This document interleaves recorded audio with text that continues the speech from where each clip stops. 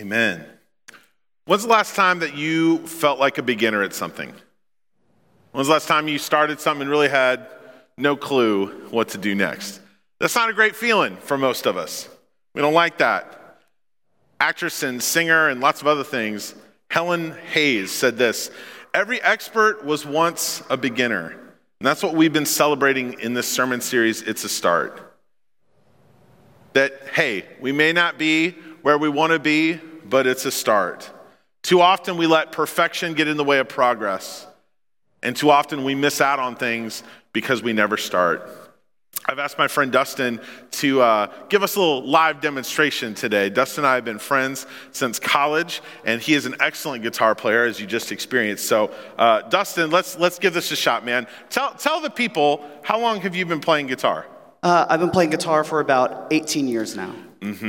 And you actually make your living through music, right? Tell the people what you do. I'm the choir director at Kearney Junior High and Kearney High School. I've been here for 7 years, and I've been teaching music professionally for 13 years. Yep. So we got a couple, the pride of Central Methodist, right here, baby, right here. So I asked Dustin to kind of show out a little bit and play us a little something that he prepared. So take it away, man.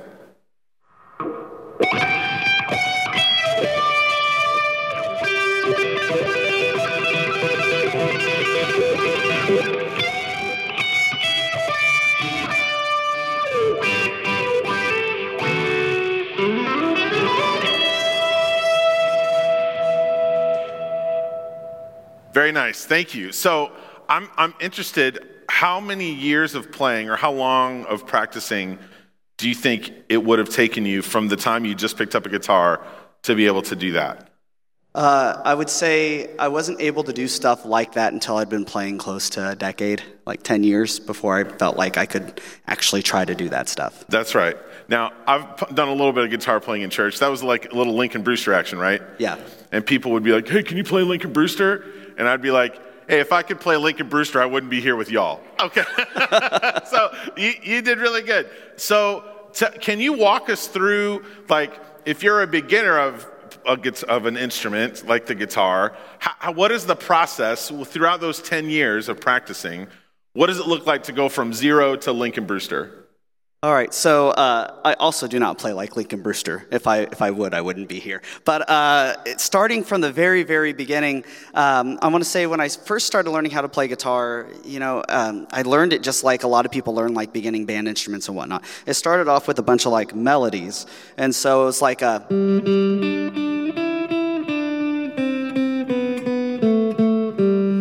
doing a lot of those common melodies, those lullabies and folk songs, Twinkle Twinkle or Baa Baa Black Sheep or Mary Had a Little Lamb, they're all three the same song, actually. Smoke on the Water. Oh, yeah, but we played it wrong. We're like,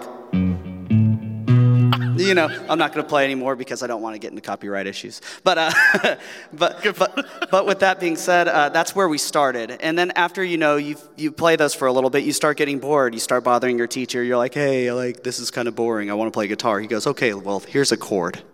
And so we started strumming chords, all downstrokes, not complicated. And that kept me going for a while. I had to work. It hurt my fingers to play chords.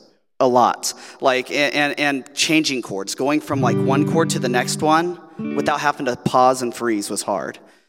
After that, they're like, okay, make it a little more complicated. Here's a strum pattern. This is where you start hearing people moving the right hand more.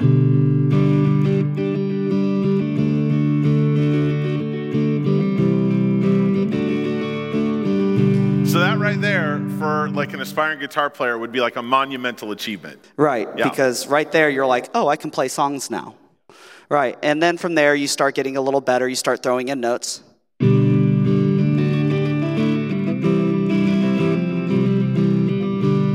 Right, so it's the same thing, but you're like, oh, if I put my finger here at this time, it sounds a little more flashy.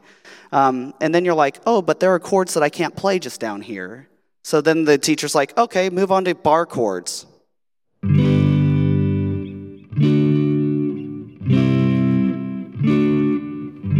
Start learning the neck of the guitar, starting learning some notes, starting to learn where that goes. And then you're like, but bar chords are hard. They're like, oh, but you can play fragments of chords.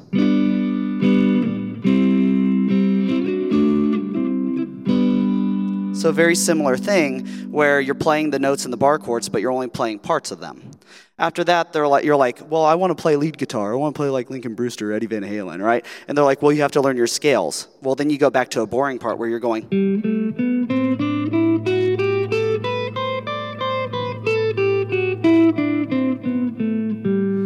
And you're starting to learn theory at this point. You're starting to learn what key songs are in. You're starting to learn how to apply the scales and how they develop melodies to accompany the song, et cetera, et cetera. So your scales are in there. And then after you start learning that stuff, you start learning specialty techniques like bends. And you also start learning like the fun like finger tapping stuff.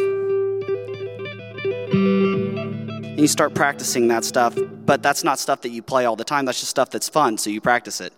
And then when you get to a point where you feel like you've just mastered enough techniques or you've started playing with people, then you get to a point where you're like, oh, hey, I hear all of these elements in this song that I want to play.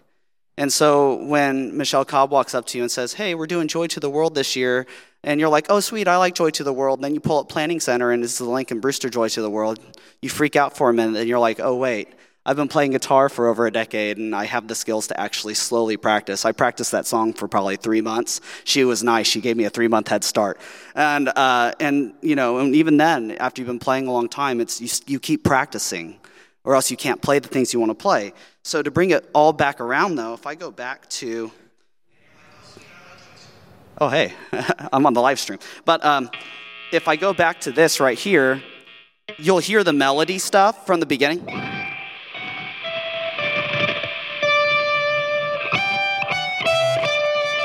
Right? Do you hear the finger tapping stuff?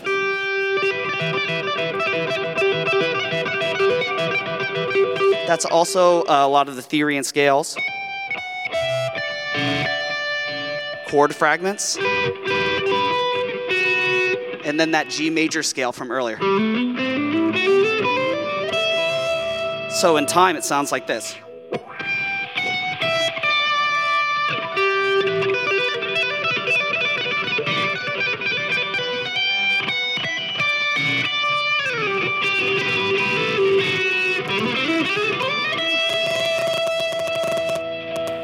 Thanks for bringing it all together for us, my friend. Let's give it up for Dustin. At home, a couple of us here.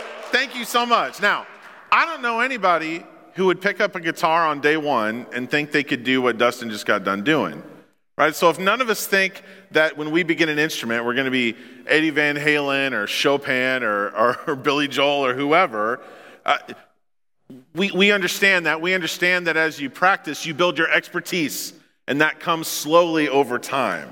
So if none of us think we're going to be an expert on an instrument day one, why do we bring that approach to faith?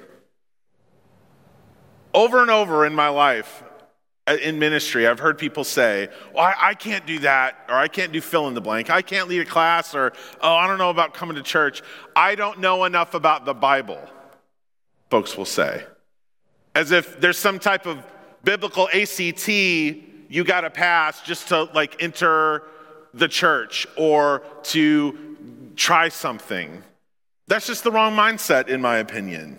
You don't have to be an expert to grow in your faith. When Jesus called the first disciples, he simply said, follow me. Follow me. And there was no way that these early disciples, as some of them literally left their jobs on the spot to follow Jesus, there was no way they had any clue of all the things that Jesus would say and do. In fact, Scripture records many times, particularly like Peter, in the midst of Jesus' ministry, not understanding fully what he was doing. So this is very important to me. What qualified the disciples to follow Jesus was not that they were experts. What qualifies someone to follow Jesus is that you're willing. You're willing. That's what makes you qualified. So this message isn't for experts. This message is for all of us. Because even if you've been a Christian a long time, our journey is never fully complete. We can keep going and growing in faith because faith is about growth. Over and over again in the New Testament, Jesus uses agricultural imagery to describe the life of faith. A seed that fell into fertile soil, a mustard plant that starts out teeny tiny and then blooms into something mighty. I didn't expect that to rhyme when it came out, but there it is. Jesus, over and over, and we're going to see this today, he spoke of a desire for his followers to bear fruit. This is the language of growth, something that starts small and grows from there. And it's to one of these pictures that Jesus gives us of agricultural imagery of growth that we turn to in our scripture today. We're going to be reading from John 15, 1 through 8. The Gospel of John was written by one of Jesus' disciples named John, and he wrote it as a biography to talk about the amazing life and ministry of Jesus. And I love that John doesn't leave it to mystery as to why he wrote the book. He tells us his motive in John 20. These are written so that you may believe that Jesus is the Messiah, the Son of God, and that by believing you may have life in his name. I hope that's true for all of us today. So as you experience our scripture today, be listening for that language of growth, the agricultural metaphor that Jesus gives us. In John 15, Jesus says, I am the true vine, and my Father is the gardener. He cuts off every branch in me that bears no fruit, while every branch that does bear fruit, he prunes so that it will be even more fruitful. You are already clean because of the word I have spoken to you. Remain in me as I also remain in you. No branch can bear fruit by itself. It must remain in the vine. Neither can you bear fruit unless you remain in me. So we're going to leave a few things unaddressed here. What does it mean to be a branch that's cut off and burned? Or what does it mean for God to prune us to be more fruitful? Those are just things that we can't unpack all of in one sermon. Another sermon for another time. Twice Jesus says we're to remain in him. Well, what does he mean by that? Well, let's keep going because we hear more about it. I am the vine, Jesus said. You are the branches. If you remain in me and I in you, you will bear much fruit. Apart from me, you can do nothing. It's a pretty definitive statement, isn't it? Like, I think apart from Jesus, surely I can do just a little bit. Well, not according to him. So I'm going to read this one more time, just for me. Apart from me, you can do nothing. If you do not remain in me, you are like a branch that is thrown away and withers. Such branches are picked up, thrown into the fire, and burned. If you remain in me and my words remain in you, ask whatever you wish, and it will be done for you. This is to my Father's glory, that you bear much fruit, showing yourselves to be my disciples. Again, to be a branch thrown into the fire or for whatever you wish to be granted, these are things that deserve a lot more time than I'm going to be able to give them this morning. But when I read this passage, I'm struck by an essential question. What does it mean to remain in Jesus? The Greek use here is menete, which means to continue a certain state, condition, or activity. Jesus says, menete in me, remain in me. It's also translated stay or reside, and other scripture translations translate it abide in me. Jesus used the picture of a branch connected to a vine, a branch which, when separated from the vine, will wither up and die and be bound for the burn pile. So what does it look like to remain in Jesus? Last week was a big deal in the Musto home and in anybody who's in education here locally or has children that are in education, because it was our first AMI day. When it snowed, it was our alternative methods of instruction day. Friends, snow days, I think, are a thing of the past. So we're still getting used to that. But my first grader got to take home his iPad the day before because inclement weather was expected. So he's got his gear with him, and he received instructions to get on a Zoom call with his teacher. He got links to folders for things to read and assignments to do and activities to take part in, all while they were out of school. Even though it was snowy, my son remained with his school. Jesus said, if you remain in me and my words remain in you. One of the main ways we can remain in Jesus is to be familiar with his word, to stay in contact with Jesus through his word, to know it deeply, and for his words to know us. Just like listening to Dustin shred, this can be a little intimidating if you're new. That's the point of this whole series. It's a start, because faith is about growth. To remain in Jesus, you don't need to be an expert. You need to be willing to grow. Too often we either don't start or we get stunted on our growth. And so what I wanted to lay out for us is a 3-stage path for starting in our faith and going on to grow within it. Some of us are like me and can't really remember a time where God wasn't a part of your life. I didn't even know it was possible for kids not to go to Sunday school until I was like 11. I was like, wait, people don't go? Right? That's just how whoa, I'm so excited my mic is popping off. Look at that. There we go. I didn't even know it was possible to not go to church until I was like 11, all right? But others of us are very well familiar with the life apart from God or a time when we didn't know God. Some of us might be skeptical of faith. As Methodists, we believe in what's called prevenient grace. Prevenient grace. Check out my killer graphic.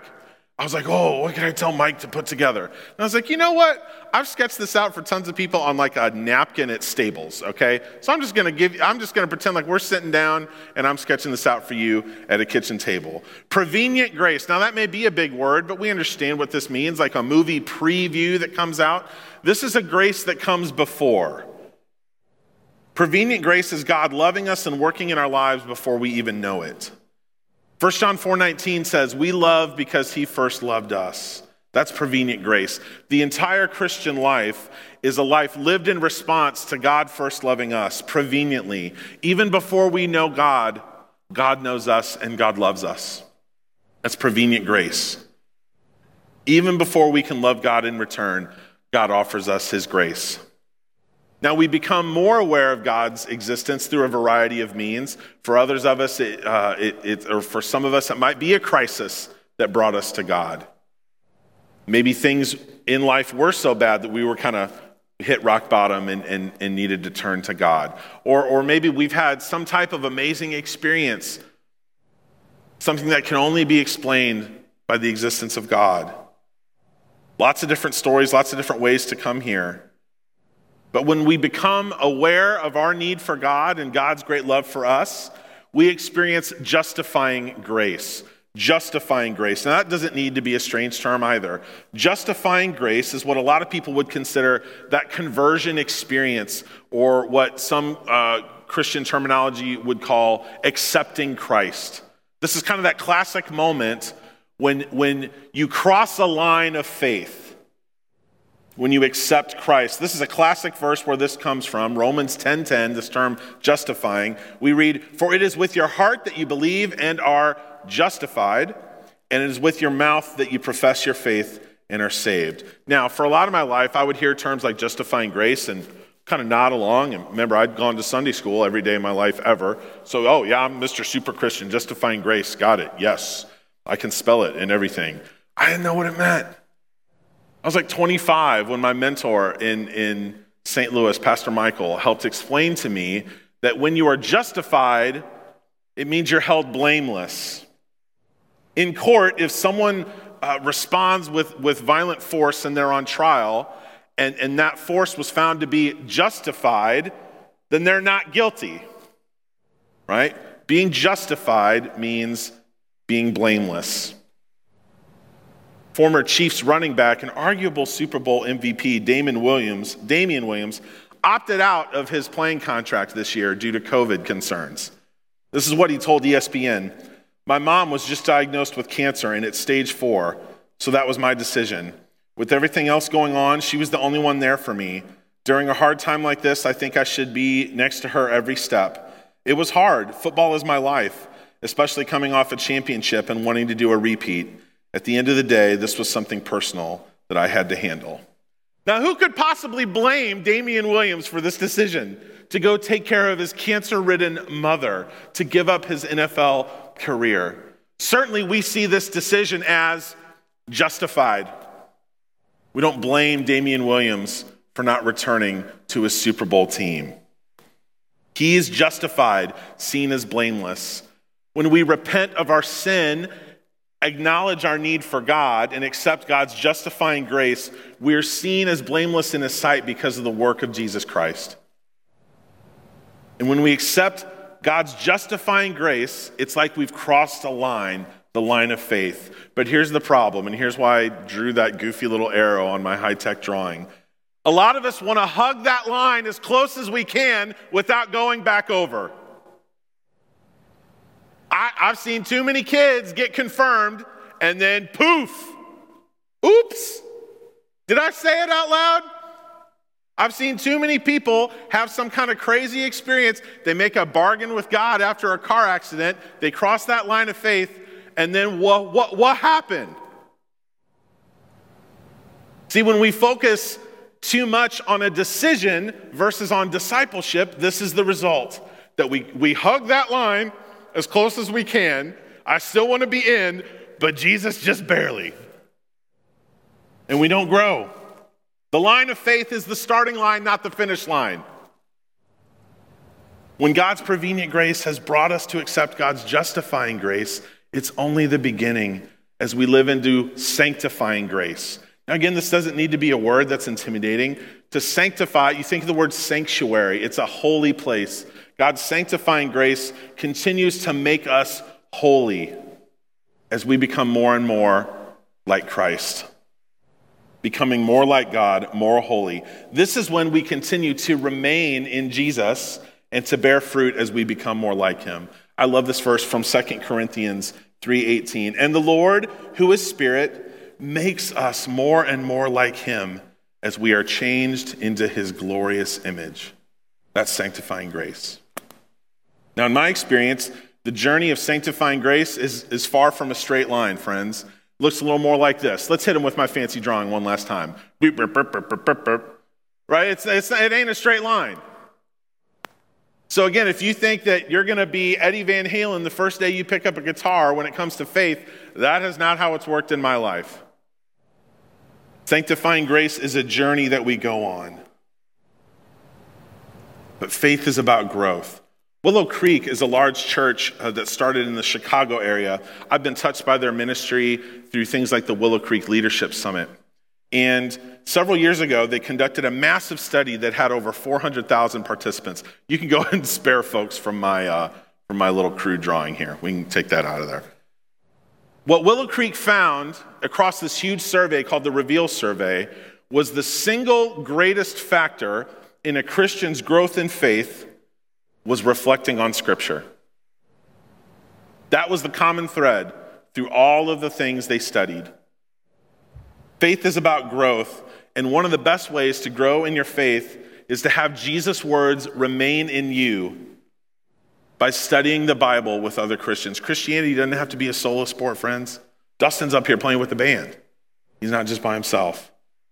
So for the next 13 weeks, boom, 3 months, we're going to do a series called Long Story Short, where we're going to be looking at the major themes of Scripture from Genesis all the way through Revelation. And as a part of this series, we're going to be offering these groups that you can join in to go further in your faith beyond the worship experience. Check out our website. This is carney.church. Look at that. It's right in the middle. Signing up for a Long Story Short group. Pastor Sherry has a ton of options on there. I'm going to be hosting a group over Facebook Live on Tuesdays. So here's the deal. You can come be a part of my group. You can just watch and take part. You don't even have to say anything. No one will even know that you've done it. You get to opt in and participate however much you want. Sometimes we're a little intimidated because we think people are going to be like, well, Terry, what do you think about God? And you're like, Right? We're trying to take down all of that intimidation factor. It's a start. I urge you to join me in studying God's word together. As we've been distributed, man, it's so vital that we remain connected to each other and remain in the vine. Just try it. It's a start.